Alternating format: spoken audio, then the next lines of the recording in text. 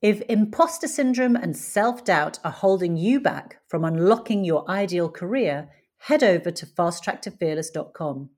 Podcast listeners get a special 20% discount on all my courses and resources by using the code POD20 at checkout. Hello and welcome to Fast Track to Fearless with me, Tracy Forsyth.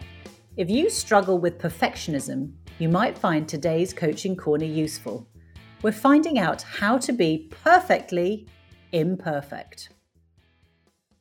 I know many perfectionists, have been a perfectionist, and when I work with clients, the issue of perfectionism comes up again and again and again.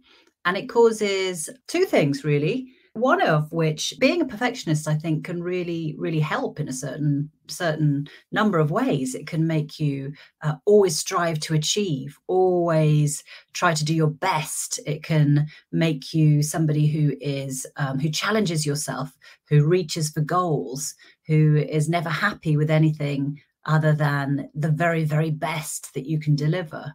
So all of that can lead to people being extremely successful and delivering amazing work. But the other part of that, the flip side of that, is that often people who are perfectionists are incredibly self-critical, incredibly hard on themselves, and regularly beat themselves up if they shortfall of perfection. And as we know that actually, perfection is really, really hard. And even I think one of the traits of perfectionists is that even if they deliver something that's perfect, they may have a momentary, fleeting a bit of satisfaction, but then it's gone and they're on to the next thing.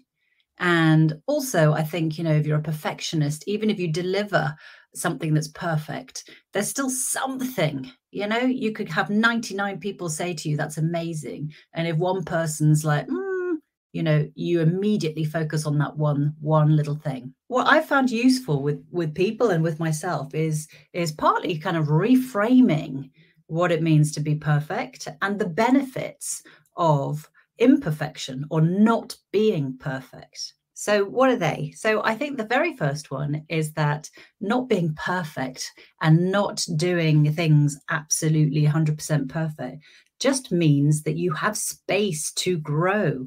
You have space to develop. One of the things that I've realized recently or kind of articulated is that I think development or failure is just development in disguise. So being perfect or being imperfect and reframing it is just thinking, well, not being perfect at everything just means I've got room to grow. I've got new skills to learn. I've got new things to achieve. There's space there. And I think most perfectionists that I know, they love to learn. They love to conquer. They love to stretch themselves. So, one way of just reframing being imperfect is by thinking, by being imperfect, I have given myself space to grow. It's just reminding me of when we used to go to school and go for school shoe fittings, and the lady or the man in the school shoe shop or Clark's or wherever it was used to make sure that you had a massive thumb's distance between the top of your toes and the top of those shoes because they needed space to grow. So being imperfect is just allowing yourself that space to grow. The other thing is that not being perfect, or a way of reframing not being perfect, is that it allows other people to shine. It allows space for you to say, I don't know everything, but what do you know? So I'm thinking particularly in teams and particularly as a leader, often leaders get to their position and they can't possibly know everything. They may be leading other people and other divisions that they don't have 20 years experience in. So they cannot possibly know everything.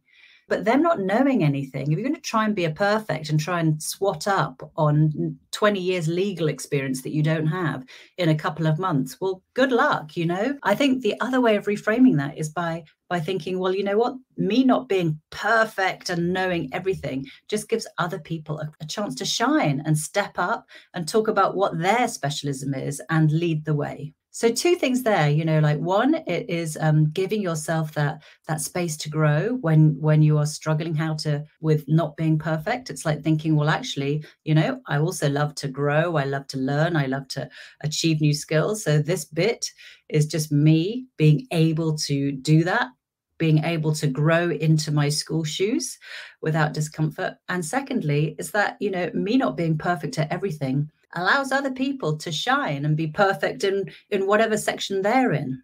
So if that sounds a bit easy for me to say, then I've got some practical steps that I think might help. So most of the perfectionists that I know, if you ask them, what are your skills, talents, and achievements, would be really, really stumped because they've never stopped to really acknowledge them. They're too busy berating themselves for not being perfect and looking at what they haven't got, that they've never really stopped to think about, actually, what do I have? What am I already, actually perfect at? They're always thinking about the next thing. So the very first step is to stop, acknowledge and write down and own the skills, the talents, and the achievements that you already have. What are your skills, your talents, and achievements? So once you've written them down, I want you to acknowledge them and own them so that the next time you're thinking, oh, God, I haven't done this and I'm not perfect at that. You can stop and go, well, hang on a minute. I am the proud owner of this skill, these talents, and these achievements. So just really, really own those, what you've got. Don't just dismiss it and look at the glass half empty. And then the other bit is, most perfectionists, part of it drives them to newer and bigger things. But if there is a gap there, if it's like, okay, well, I'm not perfect at this, I've made a mistake, own the development gap. In the olden days, people used to call it, in HR talk, I think it was strengths and weaknesses, and now we call it strengths and development areas. But it's true, it is a positive reframe of a weakness. It is a development area. And if you are a perfectionist, there's nothing weak about you, you are going to develop. But instead of kind of like beating yourself up and berating yourself for not being perfect, really take a hard, good look at what those development areas are. So if you weren't perfect at something, look at what the gap is. What are the skills, the talents, the achievements that you still have to get? So really get clear on that, get clarity about what that is, and then put things into action. If you are not perfect at such and such, and you've made a mistake and feeling awful, then do something about it. Name what the development area is, own it. And by owning it, that means coming up with a plan, coming up with actions to close that development gap. So two things really is that in order to be perfectly imperfect, reframe it and think, well, one, it's just space for me to grow and develop and learn. And the second thing is, if I'm in a big team, okay, me not being perfect at everything means a great chance for other people to shine.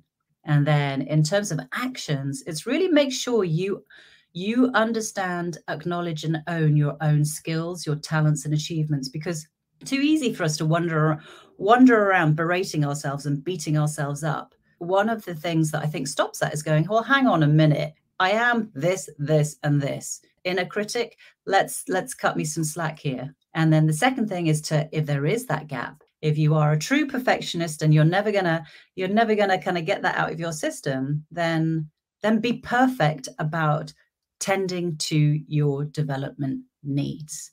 And if anybody's got that kind of inner critic, perfectionist, little Miss Perfect or little Mr. Perfect, Mr. Know-it-all, then redirect them and say, okay, little Miss Perfect, Mr. Know-it-all, what I need you to do is know it all about how am I going to close this gap. And little Miss Perfect, what I need you to do is just write down a list of our development needs and help me figure out some actions. Thanks for joining me in the Coaching Corner. I'm Tracy Forsyth. Next episode, I'll be teaching you how and why to think like a dinosaur. In the meantime, if you have a question you'd like me to tackle, get in touch at fasttracktofearless.com. And remember, you can get a 20% discount on the website by using the code POD20. This podcast is produced by OG Podcasts. Find out more at ogpodcasts.co.uk.